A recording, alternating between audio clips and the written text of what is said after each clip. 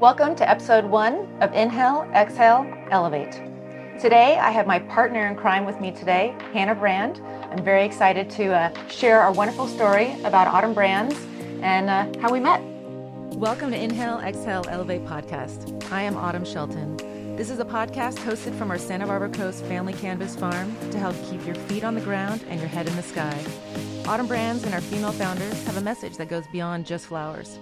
Learn about how our two families created a booming cannabis company that is leading the industry towards cleaner and more sustainable cannabis production.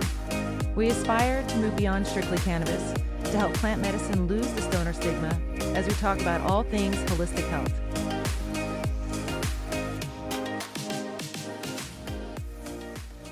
Today, I have my partner in crime with me today, Hanna Brand. I'm very excited to share our wonderful story about Autumn Brands and how we met.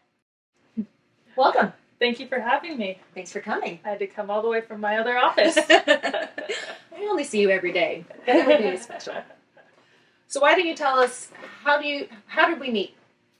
My brilliant dad brought you in when he was in the cut flower industry. And when we transitioned to cannabis, it seemed like a perfect fit to make you part of our family and part owner in this business and all be equals. And he gave you the task of getting us through all of the compliance and legal aspects that you've conquered, and we have a business license. So it was really a great experience for me, too, to watch you and my dad start something while I was away at school, and I got to jump right into it and tag team together and bring you more support that you definitely needed. I definitely needed it, yeah. No, I'm very grateful for that.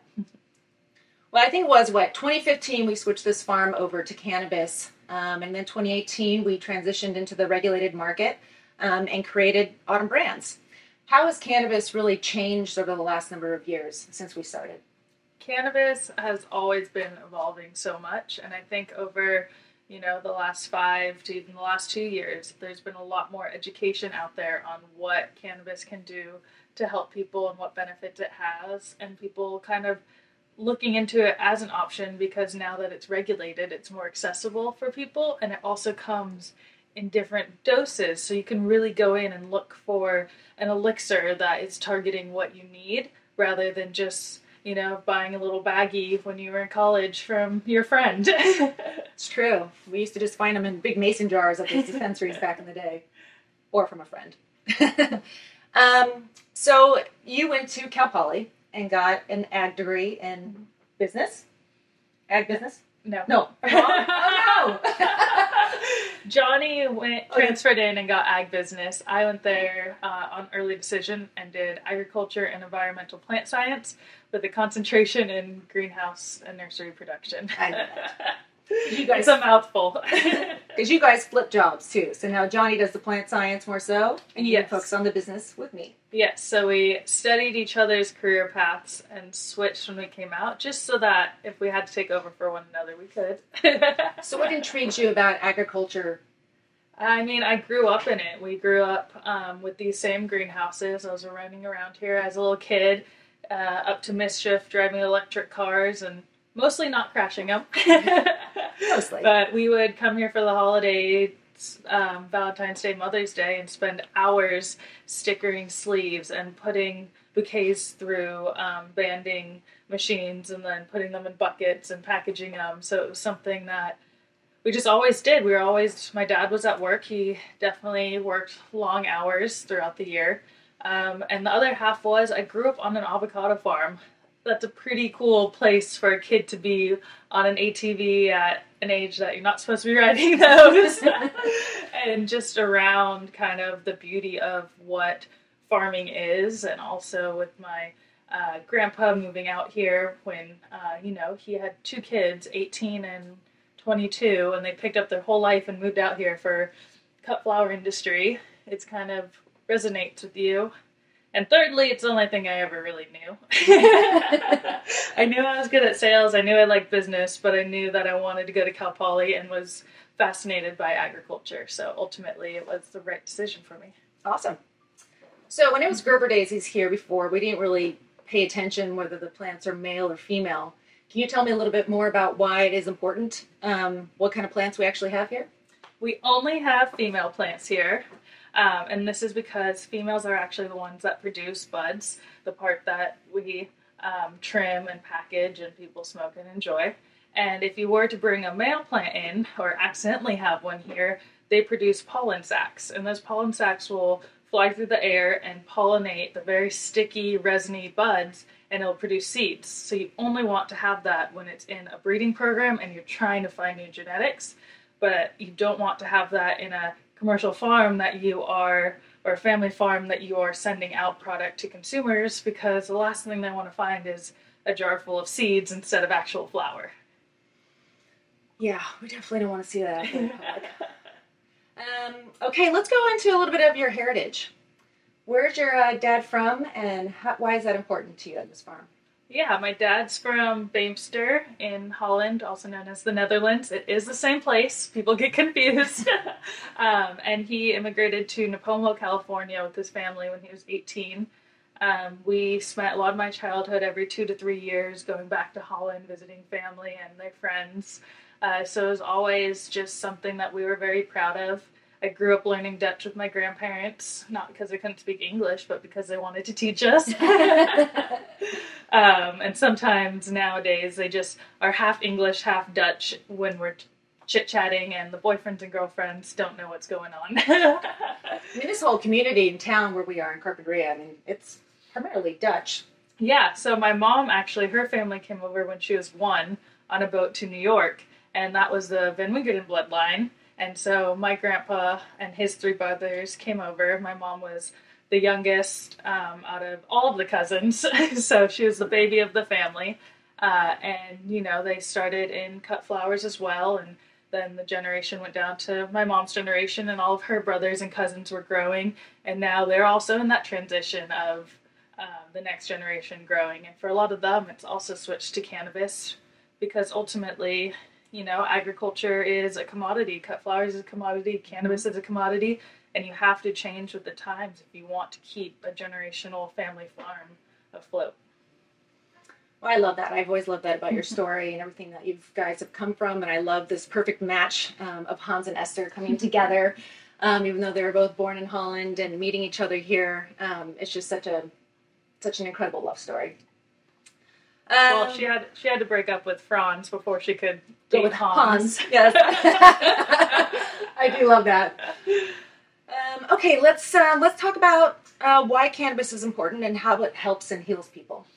Yeah, so I think we're finally in a time and generation where it's not a small group of people that are looking to other ways of medicine besides Western. Mm-hmm. I think that group of people is growing, and cannabis legalization and accessibility has helped that tremendously. I know that my dad has now only smoked once. Can't say he's never done it anymore. Just recently. It's pretty amazing after all these years and finally got to do it. But he has been using our Thrive elixir every night for his high blood pressure and not sleeping through the night. And we've heard other people that have been using it for different things that are struggling them. And I think sleep is one of those top priorities that people are realizing. You don't need to go get a pill. We're not the same way that our ancestors were. We have a lot of artificial light in our life. We have a lot of stress. We have a lot of time indoors that we didn't used to have, and I think that affects our sleep patterns. Yeah, absolutely. And cannabis has been kind of an amenity for, not the right word, I don't know, but a helpful tool for people that are looking to actually sleep through the night and feel more rested. And I think elixirs like we offer, the Blue Dream CBD and other higher potent cannabis strains that you can smoke before bed or take in a tea have really been helping people. And that's just the tip of an iceberg on one thing that people are struggling with that I've seen. You know, and the elixirs are nice because if you don't want to smoke and you don't want to consume in that way, then it's a nice way just to kind of take a couple drops. Yeah. And get that same feeling. And a lot of people tell me that they don't even take enough to feel the psychoactive head high from it, or they take it close enough to bed where they don't want to feel high going to sleep. So they do it right before bed, fall asleep, and don't wake up 3 times in the middle of the night. Yeah, I mean, me personally, I was diagnosed last year with an autoimmune disease that caused nausea and vomiting, and the Thrive has been a lifesaver for me Being able to use that and not get high, be able to microdose it, but be able to keep that nausea at bay and not have to take prescription pills. So it's a really amazing product. I mean, we don't think twice about taking an Advil when we are cramping. No. But if I'm home from work, I can take couple hits of a joint or a couple drops of an elixir, and it does the same thing for me. Yeah. It's a powerful plant, that's for sure. So the plant is made up of so many compounds, and cannabinoids are something that most people are really focused on, and the ones they know most are THC and CBD. Is there more to the plant than just that? There's so much more to the plant than just that, and I think you'll probably need to get some more people on your show to dive deep. That's the plan. I feel like I have learned so much about all of the different components of this plant, from how different terpenes that you smell and change also from when it's growing to when it's finished process. But when you are picking a different plant, a different strain over one another, you can really dive into what it's made of, what cannabinoids are present. Are there CBG, CBN, and even very minimal amounts will help with different inflammatories and tumor growth, diminishing tumor growth and things like that. And then the terpenes will actually kind of guide your effects of the cannabis strain that you are having. So while not everyone is the exact same, there are some general rules about how different terpenes will make you feel, and that's where we have really been honing in on the classification of indica sativa hybrid from. And we're still really at the beginning of all this research and all this data. I mean, we still haven't even touched on how powerful all these different compounds in the plant really are. But it's exciting that as we're still in an industry that's federally illegal, but they're continuing to open up to more research, and in the next 10, 20, 30 years, we're going to learn so much more about this plant and how really incredible it is, and be able to really dial in, what parts of it really can help you, depending on what kind of disease or ailment that you might have. So it's a pretty exciting time to be in this industry. Yeah, I'm very excited to hear about all of the university and clinical studies that are currently, getting funding or happening. And in the past, it's been medically legal since 1996, the year I was born. There have been studies going on, but they were normally backed by a lot of pharmaceutical companies or universities that didn't want to necessarily share their findings if it was something positive, because that went against a lot of the agenda at the time. So I actually heard from people that things were getting kind of losing their funding if it was something positive that cannabis was doing, instead of a adverse reaction to something else. It's crazy. So I think, this next decade is all going to be about getting the right studies out there and really proving what people have been saying for the last, 300 years? It's crazy. Okay, Hannah, I know you consume. So what's your go-to? My go-to is typically one of our pre-rolls.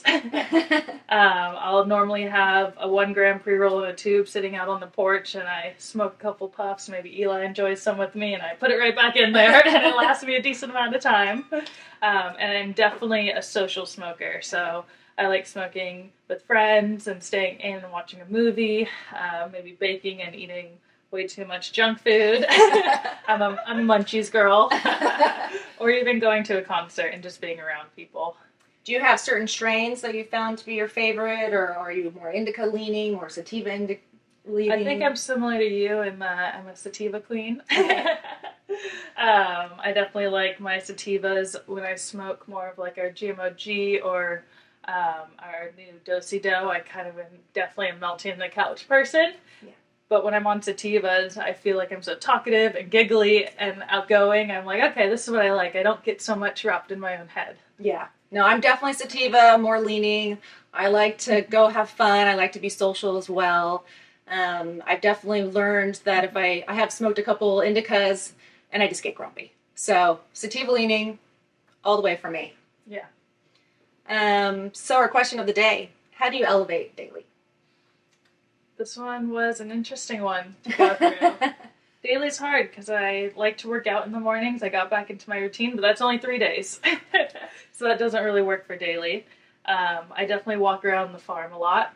So going through the greenhouses, through the warehouses, and just something around being around plants that are growing and thriving and smell amazing, especially when they're in that flowering stage, just really gives you a lot of endorphins and happiness. You can go completely stressed out and walk through a greenhouse or a nursery and just kind of ease your mind and go back into what you were doing.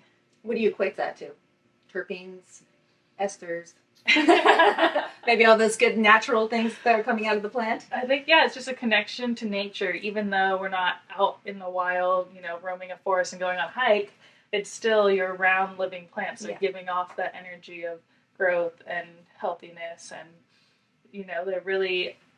we're giving them all of the energy and nutrients that they need to thrive, and we're not spraying them with any pesticides or organic oils or anything. So it's just the cannabis smell in there, and it's a really beautiful thing because my brother and my dad, more so than me, can really smell pesticides because we've worked in greenhouses that have been sprayed. In college, I had to do spraying classes and all of that PPE that came along with it.